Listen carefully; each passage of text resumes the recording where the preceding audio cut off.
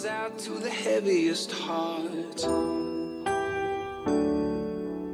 to everyone who's hit their limit, it's not over yet, it's not over yet.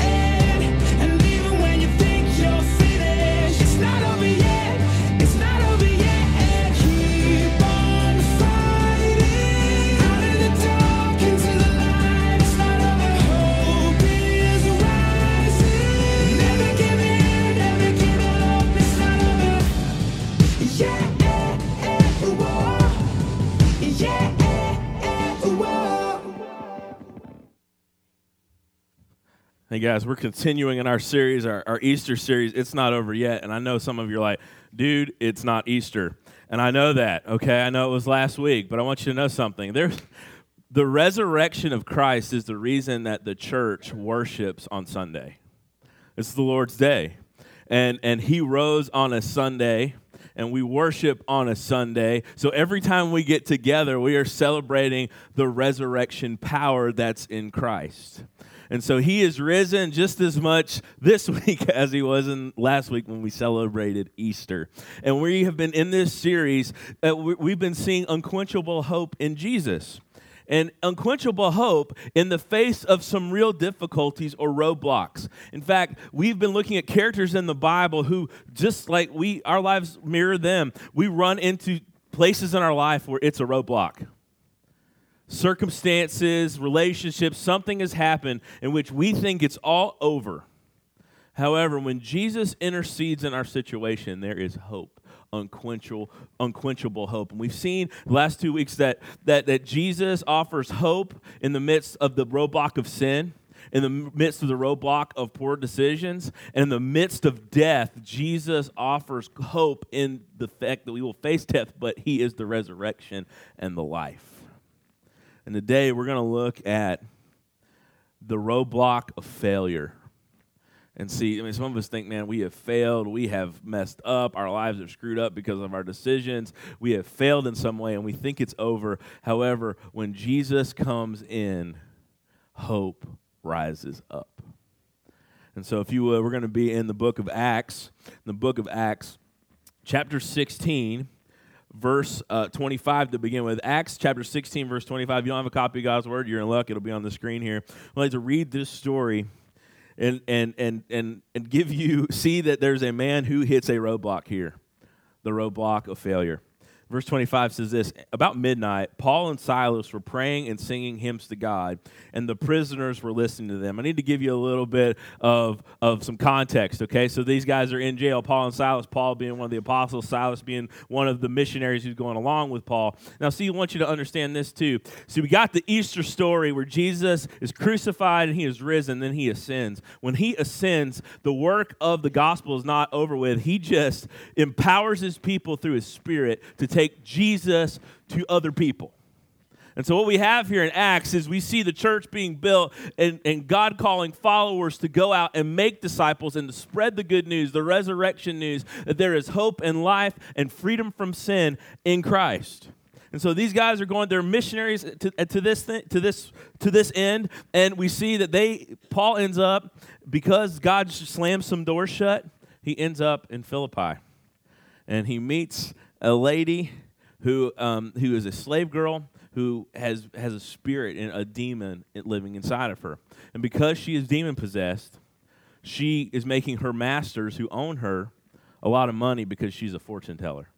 You can go back and read this in the context of Acts chapter 16. So what we have here is this lady's demon-possessed, and she hears Paul and Silas, meets them, and she starts, because of that demon working inside her, that slave girl starts following them around everywhere Paul and Silas go and preaching. And they're like, oh, we heard about your Jesus. Oh, we heard about him. And Paul becomes very annoyed. I love this in the Bible. Have you ever been annoyed? Like, the Bible it's real people with real problems. And the apostle, it shows you that we're not banking our hope on Paul, but Jesus. He becomes crazy annoyed with this lady who's interrupting his sermons like all the time. Okay? He finally says, come out of her. And what happens? In the name of Jesus, that demon comes out, and the slave masters get really upset. They beat them and throw them into prison. So that's quite the story, right? That's your best life now, right? All right. Verse 25. About midnight, Paul and Silas were praying and singing hymns to God. Remember, they're beaten in a prison, shackled up, and they're doing something weird. They're praying and singing praise to God. In fact, it makes note here that people are taking note of this, especially the other prisoners. About midnight, Paul and Silas were praying and singing hymns to God, and the prisoners were listening to them. And suddenly, there was a great earthquake. And that was not unusual in this area, but think about the timing. This is obviously providential. It's obviously the work of God. They're singing and praising, and then remember what happens? All the prisoners, it's that mention that makes that they're making a ruckus, okay? This wasn't just like low singing, okay? This was like 4-year-old in a nice restaurant loud, okay? I know this very well. You know what I mean? Like, you go to one of those romantic restaurants and you decide to bring your 4-year-old. I've never done that. I've done that. And so you bring them in there, and they're like, ah, da, da, da. They're just doing normal 4-year-old stuff, but it's so loud. These guys are not just singing. They're singing and everybody's noticing it, okay? I don't think they're American Idol, okay? Like, oh, you know, amazing grace. I mean, they're not doing that, I don't think. But they're singing praises and hymns to God, and people are listening, and then an earthquake comes. Who knows? They might have been praying for God to open the doors. And he answers through an earthquake. We don't know. Verse 26 said, suddenly there was a great earthquake, so that the foundations of the prison were shaken, and immediately all the doors were open, and every bond was unfastened. Jailbreak. And then we got verse 27. This guy, this jailer who's in charge, the warden, if you will, he thinks his life is over. Verse 27, and the jailer woke, and he saw the prison doors were open. And he drew his sword, not to go after the prisoners. Why? Because he was about to kill himself, supposing that the prisoners had escaped. This guy's occupation was a jailer. He was put in this position. Philippi was a Roman colony. It was fortified. It was a fortified Roman colony. It was one of the biggest centers of trade and commerce and other things in that part of the Roman Empire, Macedonia. This guy was in charge of a big jail there. The prison system and the law system were meant to keep the Romans in charge, and they were merciless with the people who worked under them. Soldiers screwed up. Most of the time, that would end in some form of execution. It was not a good thing. This man was serving as a jailer, and he saw his whole occupation and his livelihood and probably his life flash before his eyes because this earthquake comes. No fault of his own. He didn't cause the earthquake, but it looks like a failure because what is a jailer supposed to do other than keep people in jail? It's like you had one job, right? Okay? It's like when you go and you get a hamburger from a fast food restaurant and it's got cheese and onions and ketchup and mustard and pickles and no patty. And you're like, seriously? You had one job, really, because you didn't come there for a bun with condiments on it, right? You got condiments at your house, right? What do you want? You had one job. This jailer, what was his job? Keep the guys in jail. And so he is experiencing a monumental, cataclysmic, ultimate failure. And when he woke up and he saw what had happened, I mean, he must have had that sinking feeling in his stomach. This is the worst possible scenario. Like, I had one job, keep him in jail. And now all the gates are open and all the bonds are broken. And what did he imagine those prisoners would have done? Skedaddled. Okay, that's a fun word. Use that one today. Gone. You know, leaving that Roadrunner shadow. You know, ding-ding. You know what I'm talking about. If you watch Looney Tunes, just they're gone. However, this is not something funny in this man's eyes. He has reached this cataclysmic point of failure that he is ready to take his sword and take his own life. This would not necessarily been uncommon for this day because it was a very honor-centric culture, and in this culture of shame, he knew that he could not bear this. He might have feared that execution would come because of this. He didn't want to put his family through public shame, and he thought by taking his own life, he would have been doing in the Roman thinking, would have been doing the honorable thing and making things right. Now, we see this man has hit this roadblock, and I think many of us have hit this same roadblock, is this ultimate failure that's happened in life. Whether it's a failure of a relationship, whether it's a failure in your job, whether it's a failure in any other place. And I want you to know something. This is such a big deal to this man that he is contemplating the ultimate of taking his life. He is in a dark, dark place. And I want you to know this. Failure is one of life's just greatest roadblocks. It's on par with death and sin, and because failure sometimes is the death of a dream. And so I want us to think why. Why is failure such a huge roadblock? Why is this man about at the point of taking his life? But first, I want you to think about it this way. We talked about it, mentioned it. It's shame.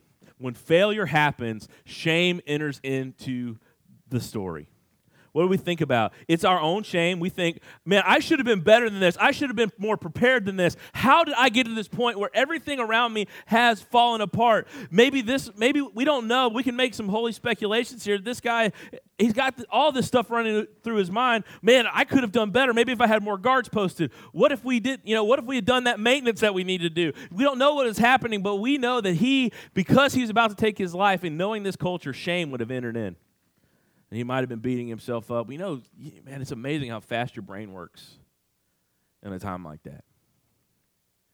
And so all these things could have ran in. And when failure happens, we think that. We think about, I should have done better. How could I let this happen? How could I be so blind? How could I be so dumb? So failure is such a dangerous thing and such a roadblock because we beat ourselves up seeing our own shame. Secondly, we fear the shame of others. And ultimately, that's one of the things he was thinking about, obviously. In this culture, the shame culture, the honor culture that would have been in Rome, he was not wanting to bring shame upon his family. What would other people think? This man he had one job. He was in dereliction of duty. He let all of the prisoners escape. And when you think about it, CCA down here, the prison. You imagine if it came across the news that all of the prisoners escaped? I know I just put that thought in some of your head for the first time, and you're like, oh, no! We were thinking economy, escape prisoners, okay? Just think about that thought for a minute. There's not a lot of people keeping their jobs, even if it wasn't their fault. How many people would think bad about Trousdale County and think bad about that system, think bad about those things? Even if they did everything in their power to make it happen, and I know they do a good job out there, and they're continually working to improve it. But can you imagine what that would look like, the shame that would bring? Failure inevitably brings shame. We're thinking about how are other people going to see that my business crashed and burned? How are other people going to see that my marriage is a mess? How are other people going to see this, that I was going to make it, and now I failed? What do you do with that? Why is failure such a huge roadblock? It's shame. Secondly, failure is such a roadblock, and we don't know this exactly about this man, but we do know that he is called the jailer. And so many men, I want to speak directly to men for a second. Most of us, we define ourselves by what we do. We do. Because what is the first question when you meet somebody? What do you ask them? What do you do? Okay? And I've been the place, but I've been in between jobs. I think because of principle, there's a reason I was in between jobs. And so you try to make up excuse. Well, I'm taking a hiatus right now. Just, clear my head, seeking the Lord. You go, why don't you want to say it? Because you're like, I'm not working at the moment. Not what I want to do. I'm working somewhere. You don't have to say that. Well, what do? We define ourselves in so many ways by what we do. And this man, you're that jailer? He wasn't, even if he kept his life, whether he didn't take it or his bosses didn't take his life, he probably wouldn't served as a jailer anymore. Can you imagine him sitting down to that job interview? Okay, so you worked in Philippi, and you let all the prisoners escape. We're going to pass. You're not going to get our warden job here, okay? You can see that, right? This guy, his whole world is kind of falling apart, and so sometimes failure takes us into an identity crisis. And if you're defining yourself by what you do, you're missing the point of the gospel. And I want to encourage all of us men, and even you ladies, because it might be for you too, but I know it's especially something with men. We cannot define ourselves by what we do. We must define ourselves by who we are in Christ and prepare for the failures to come. And I just want to say that from the bottom of my heart. That's why failure puts us in the shame. What do I think? How am I beating myself up for my failures?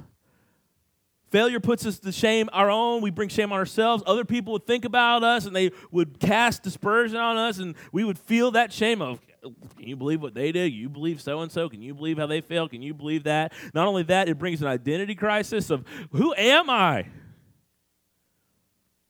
And thirdly, failure is so dangerous and such a huge roadblock because it can lead us to some of the darkest depths of places, including at this point, leads this man, this jailer, to contemplating suicide. He took his sword. He saw the failure. He saw that he had one job. That is over with. And in verse 27, what does it say? The jailer woke, and he saw the prison doors were opened. He assumed the worst. He assumed what we all would have assumed. If the prison doors were open, the prisoners would run. And he drew his sword, and he was about to kill himself, supposing that all the prisoners had escaped. He had reached that dark moment, that dark night, in which he thought there was no other way, no other option to save his honor or whatever was going through his mind. We don't know exactly. We can speculate. I think in a good way we can speculate. But we know this. He was at the point where it was such a dark place that he was contemplating taking his own life. That's a real thing. And sadly, people get there all the time. And some people do take their lives. And I want you to know something, that there's so many different reasons for that. Failure is not only the one. There's mental illness. There's so many different things that's going on. I want to beseech you in this way when it comes to this.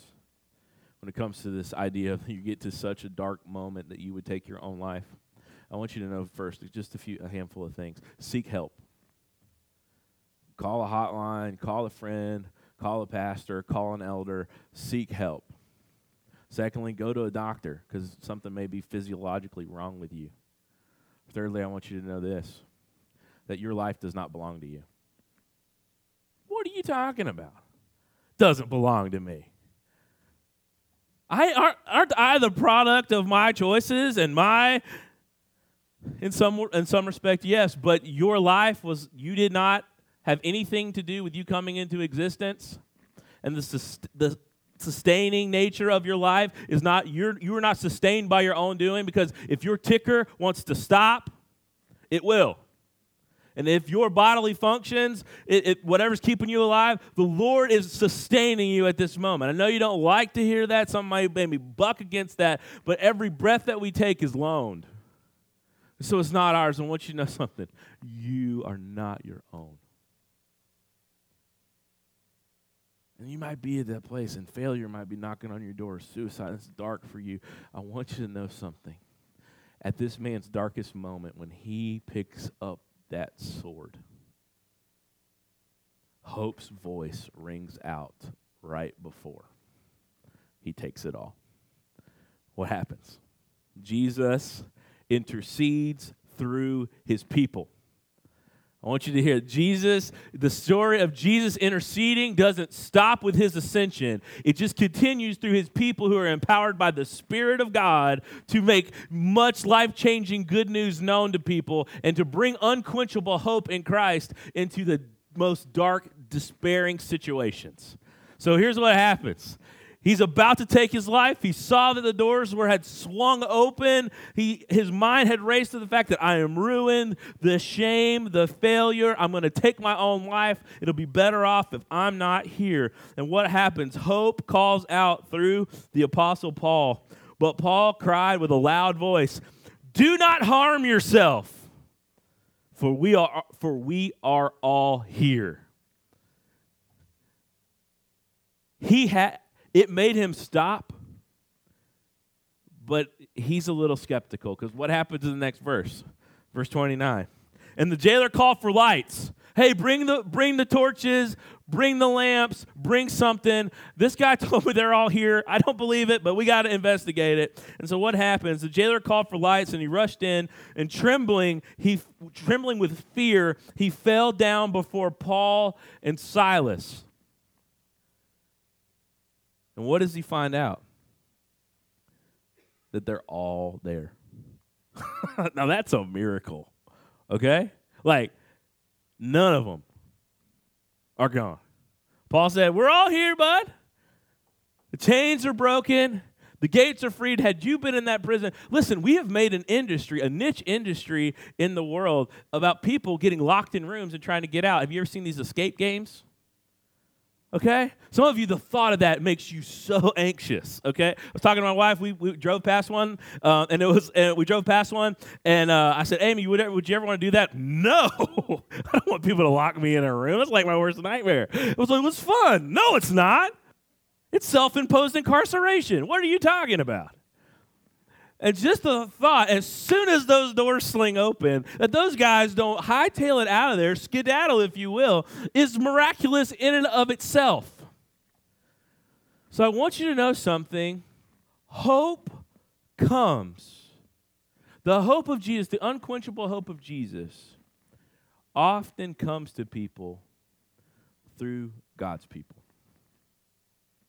I want you to just breathe that in for a second, because we know that the Spirit of God indwells His people and that He's empowered us to go make disciples. And when we go and we take the gospel, which means good news, we take it to people, it has to reach them through us. God, we are God's ordained means, but which to take this hope, to take the unquenchable hope of Jesus throughout the world. So get this. Have you ever been to that point? I wish somebody would talk to that person in my office. But they really need Jesus. Look at what they're going through. I'm going to call my pastor. I'm going to call one of our elders. Kevin would do great at this. I'm going to call Kevin up. Kevin, would you come and talk to my coworker? And Kevin might. But that's not Kevin's job. It's yours. You are a missionary of hope in a desperate world. The Lord calls us to be these people that bring unquenchable hope. People that I know we're hoping all the time. And our hope is being sustained by the work of God's Spirit in us. We're people that have a hope, and we take our hope to the world. Our hope is not in positive thinking. Our hope is not in anything else but the resurrected Jesus and the hope that He brings. And this man, this jailer, is at the point of death's door, and he needs somebody to come. Can you imagine if Paul went, I wish Peter were here, because he gave that great sermon at the beginning of Acts that thousands of people would be saved. And if Peter was here, he could get up there and preach, and this guy would be saved. No, what does Paul do? Hey, man, we're all here. Hope abounds. And this guy falls at his feet, and he's trembling. What is happening? What is happening? This doesn't happen. The gates of the prison fling open, and they're all here. The hope of Christ, and Paul will explain this more in just a moment. We'll see that. The hope of Christ comes through the people of God. You want what the hope for Trousdale County and the world is? It's not that we get a bunch of awesome preachers out all the time or get the street preachers going or whatever. The hope for Trousdale County is a bunch of people who find unquenchable hope in Jesus telling other people where unquenchable hope can be found in Jesus.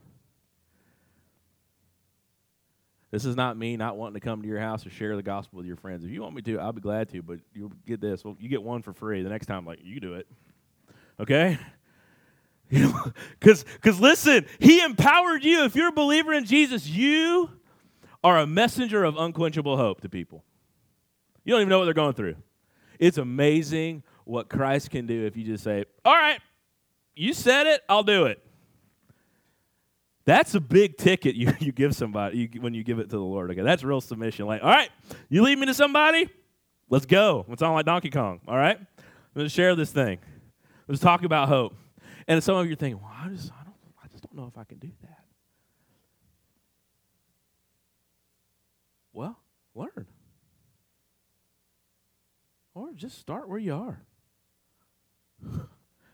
Do you have hope? Do you know Christ? Well, you're qualified. But what if they say this? What if they say that? I don't know. What if they do? I might not know the answer either. Your elders might not know the answer. We might have to go look it up. We'll have to call Ravi Zacharias or somebody who knows a lot more than we do, okay? Call John Piper up and we'll talk to him, or we'll call somebody. Why don't you say, the hope that's within you, the Father works through that. The Spirit of God works through our hope that is within us. So just you are this emissary of hope. Where does that mean? What does that mean? Like, are you on a mission trip all day long? Absolutely you are. No, we don't think about that. It would change the way we thought about getting up and going to work. It would. Getting up and going to work instead of like, oh my gosh, because Monday's coming. You know that, right? It's like tomorrow. And when that alarm goes off, you're going to like, gah! Slam it down, probably snooze it 700 times, okay? If you got, like me on the iPhone, I set all the alarms, like 4 of them in a row. Finally, by the 5th one, I'm like, oh, I'll get up. Instead of going, look, I have to go to work, I have to do this. Like, no, I am going to work, yes, God called me to do this, but I'm going as a missionary. And there is somebody here that needs hope. And that is that's a game changer. It really is. Now, I don't always think like that, but you know what? The Bible recalibrates our thinking to the thinking of Christ. That's why we get in the Word. That's why we read the Word. That's why we preach and teach the Word, because if we relied on our desires and how we felt, we wouldn't get anything done. But the Lord recalibrates our heart through the Spirit and through His Word, and He gets us to that place. And I want you to know that failure is this huge roadblock, but I want you to know something, that God brings hope through Christ and His people. His people bring Christ's hope to other people, and you can do that in your office, in your work, in your house. There is hope in failure. I said that weird. There's hope in failure through Jesus and through His people sharing that. I just want you to know that hope comes in our roadblock through people. Secondly, I want you to know it comes through providence. What am I talking about? Providence is this. Providence is the working of God by which He moves everything in our lives and in the world to the counsel of His will, and He usually does great things. Weird, wonderful things. And I want you to know something. But long before this jailer had a need, the means to meet that need were being made. If you go back in Acts chapter 16, Paul was trying to go to Asia. Door shut. He has a dream. A guy from Macedonia, which is where Philippi is located, was going, come help us. And he understood that as a dream from the Lord, and so he went to Macedonia. So the Lord was already working to bring Paul to this town where this jailer was. Secondly, I want you to see this. He met, that's awesome. Secondly, he was not only that, he met this lady named Lydia, and he met her. God opened her eyes to the gospel. Paul and Silas stayed at Lydia's house in that area. Through that staying at Lydia's house, they ended up meeting the slave girl. Through the slave girl, they ended up getting beaten. This was all part of God's providential plan to meet the jailer's need at this low point. And what happens? If those guys aren't in that jail when that earthquake hits, there's no hope for that guy. So in God's providence, He has put His people, okay? This is like, if you believe people that tell you follow Jesus, you're going to be happy, wealthy, and wise, you're crazy. They need to read the Bible, folks. The Lord met this man's need by putting His people in prison. Smacked them in these leg chains, put them in the inward part of the prison. They've been beaten, and because of the freakish joy that can be found in Jesus, they're saying and praying in the middle of the night when the earthquake hits. And when this guy's about to take his life, he does not realize, when he is in that desperation moment, that God has already met his need and brought hope to him. So if you're in a dark spot, by the way, and you think there's no way out, why don't you just listen to hear this? God is already at work meeting your need. You remember the story of Zacchaeus we talked about at the very beginning? Do you know that tree was planted many years before Zacchaeus needed to climb it? And The plan to save Zacchaeus was made before the foundations of the world. And God's will. Oh, man, you have no idea what God is up to. And so despair, we can't hold on to it. Failure does not beat us because it's very often that the Lord uses our worst failures in his providence to do so much greater. And you might be in your situation, because a lot of times, especially we're individualists in America, we just think about how's God using this in my life. It's probably way bigger than you. God may be using your awful failure for other people. That's crazy that he would do that. This man's need was met before he even saw Paul. This is a miraculous work of God. God in his providence had led. And then also think about the providential nature and the will of God. Why did those prisoners not leave? God. Because every other inclination in their entire body would be like, let's blow this place. And so by the time the jailer hears Paul, don't leave, don't do it, man. Put that sword down. We're all here. And by the time he ran in there trembling at the feet of Paul and Silas, going, what in the world? God has met the need. He hadn't encountered it yet. I mean, this is some high-level stuff right here. This is rarefied air. This is the greatness and glory of Jesus Christ. This is the greatness and glory of God on display in this seemingly insignificant person who's running a jail in the Roman province of Macedonia, in Philippi. Weird stuff. And then what happens? Finally, we have hope through God's people, through providence. We see hope in God's promises. At the end, what happens? And it says in verse 20, go back to verse 29 with me, and the jailer called for the lights, and he rushed in, trembling with fear, and he fell down before Paul and Silas. In verse 30, it says this, then he brought them out and said, sirs, what must I do to be saved? Now, why is he thinking about salvation? Why is he thinking about his soul? You know why? Because Paul and Silas, were singing the gospel and praying to God as loud as they possibly could in the cell. They were praising God, and most praises to God have to do with salvation. We don't know what they were singing, but it's evident that it was making an impression. It's amazing how God even uses our worship to draw people to himself. That's craziness. So he's singing, they're praising. He says, okay, obviously the Lord is here. What must I do to be saved? He's been saved from shame. He's been saved from his failures, but he wants to know salvation in God. He wants to know freedom from sins. He may not understand it that way, but he wants to know how to be connected to Jesus. And Paul is right there to explain it. And it says this, and he brought them out, and he says, sirs, what must I do to be saved? In verse 30, verse 31, and they said, believe in the Lord Jesus, and you will be saved, you and your whole household. Knowing the Roman system of deities, he was probably thinking he had to make some offering, that he would have had to purchase some animals to sacrifice or give some money to a temple.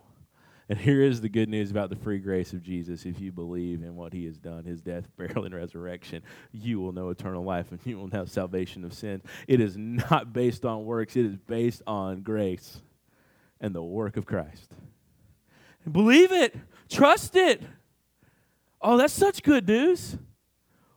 Because when you hear, what must I do to be saved, or you may ask that, so many people give the wrong answer so many times. Well, come to church. Read your Bible. Be good. Do more good things than you do bad things. Some would tell you, make an offering here. Give your money here. Be a good person. Da-da-da-da-da. The gospel of Jesus and the promises of God, all who call upon the name of the Lord shall be saved. Believe. Believe. Repent and believe. Believe on the Lord Jesus Christ and you shall be saved. This must come as just the greatest news. In verse 32, and they spoke the word of the Lord to him and all who were in his house. The Lord had done this work so that not only does the city get to hear or see the gospel played out through Paul and Silas and their beating and all this kind of stuff, he gets to preach not only to the Philippian jailer, Paul and Silas got to sing the gospel and sing the good news of God to everybody who's in the cells, and they were a captive audience, like literally a captive audience to hear about this, okay, because they were in stocks in prison. And then on top of that, he gets to go to this guy's house and preach the gospel there. Can you see what God has done to some people in surrender to Christ as well? Do you see what God can do with a small life? You know, Paul was a murderer, and he breathed threats against the church. God called him to be an apostle, and he put them in these situations by his providence, and God promoted himself through Paul. He can do that with you. Oh, what he could do with a surrendered life. He'll accomplish it with or without you. I just want to be clear about that. But you get to put your hand in, and that's cool. That is good news. You get to be a part of the glory of God spreading to the world and people knowing hope in Christ. What an opportunity we have been given. Not only that, what happens? And he spoke the word of the Lord to him and to all who were in his house, and he took them that same hour of the night and washed their wounds. So now Paul and Silas they have ministered the word, and now this person has believed, and now he is ministering to God's people. Remember, God's meeting God's people's need through God's people. Now he's part of God's family, and what is he doing? Paul and Silas, they've been whipped. They've been thrown in a nasty jail, and now the jailer who was supposed to be, making their stay uncomfortable and keeping them in jail is now bringing them to his house, washing up their wounds. What a work of God. And then we see this. He took them the same hour of the night, and he washed their wounds, and he was baptized at once. And I don't know where this happened. I don't know. That's crazy. I don't know if they filled up something out in the yard. Who knows? I guess they didn't have kiddie pools at that time. They were dunking him, though, okay? And so they baptized him once. He wanted to show and express his faith in Christ right there. And it says he baptized him at once, he and all his family. Obviously, and we know this from the scriptures, that when he's talking about he and all his family, it was all those who believed. And so we see this in verse 34. And he brought them up into the house. He set food before them. Remember, just previous to this, what were they doing? In jail, in leg stocks, in the middle of the jail. Now they got to preach the gospel. Now they're at this guy's house. Now they have their wounds clean. Now they have food in front of them. And then it says, and they brought them up into his house and set food before them, and he rejoiced along with his entire household that he had believed in God. And so what comes in this man just hours previous was at death's door. He was ready to take his life by his own hand. And now he is rejoicing that he has believed in God. There is joy that is overflowing in the good works. Do you see the unquenchable hope that Jesus can bring?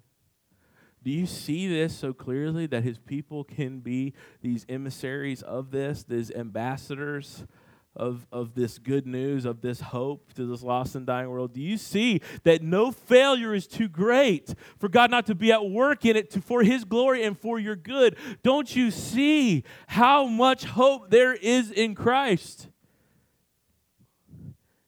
Rejoicing in this tough situation. I want you to know this. God can take your greatest failures and make them into the start of your greatest successes. Let me say that again. God can take your greatest failures and make them into the start of your greatest successes.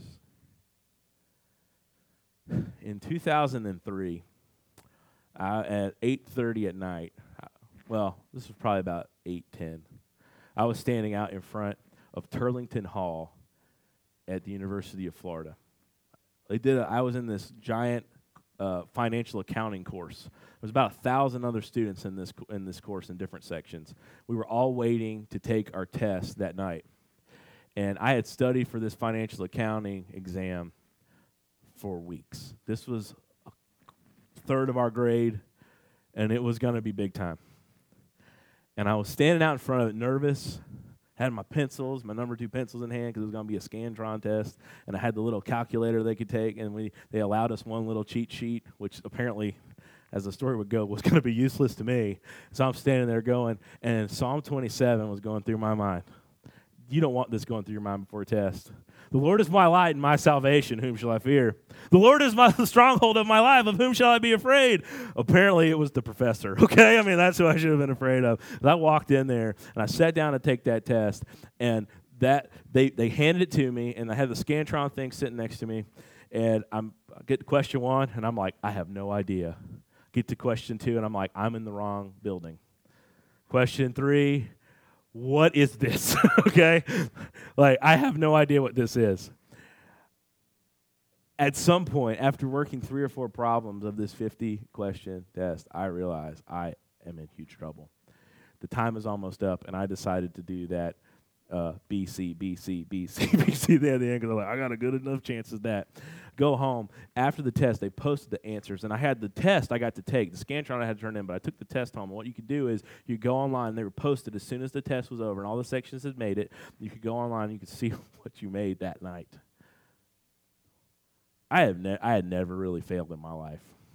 Oh, but I crashed so hard. It was a 21%. It was something so low, and that was with a curve. I mean, I was like, what have I done? I was going to be a business major. That's not going to work.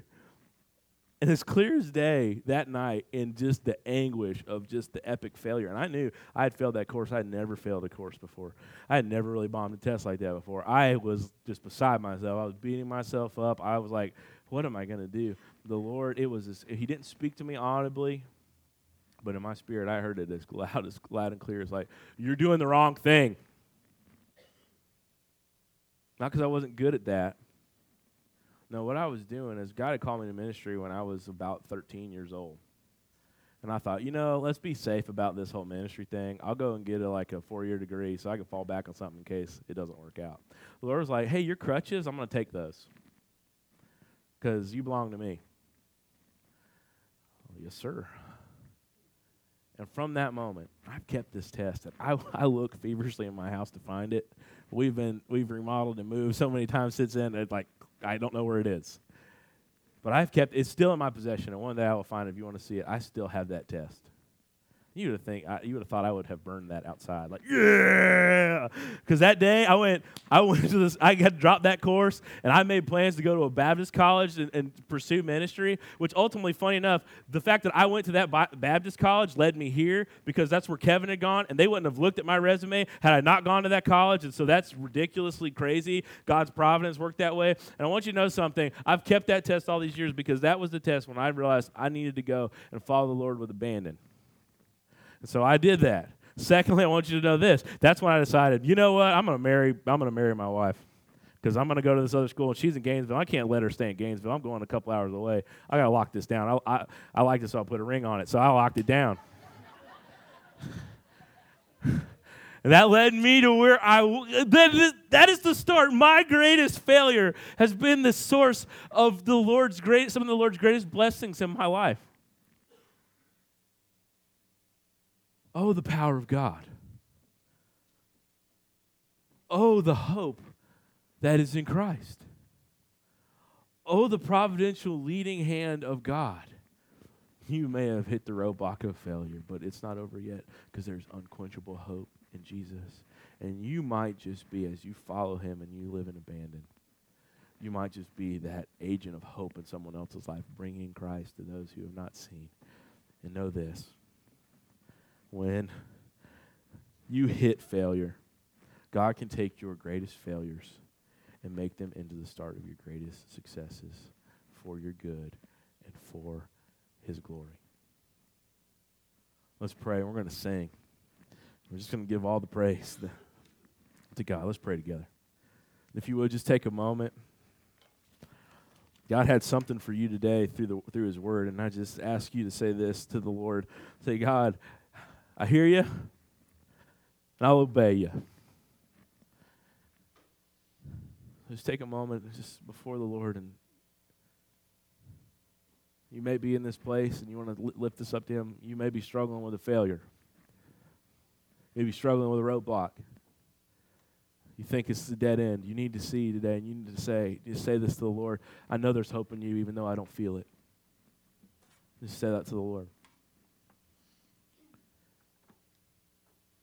Some of you may have heard the gospel.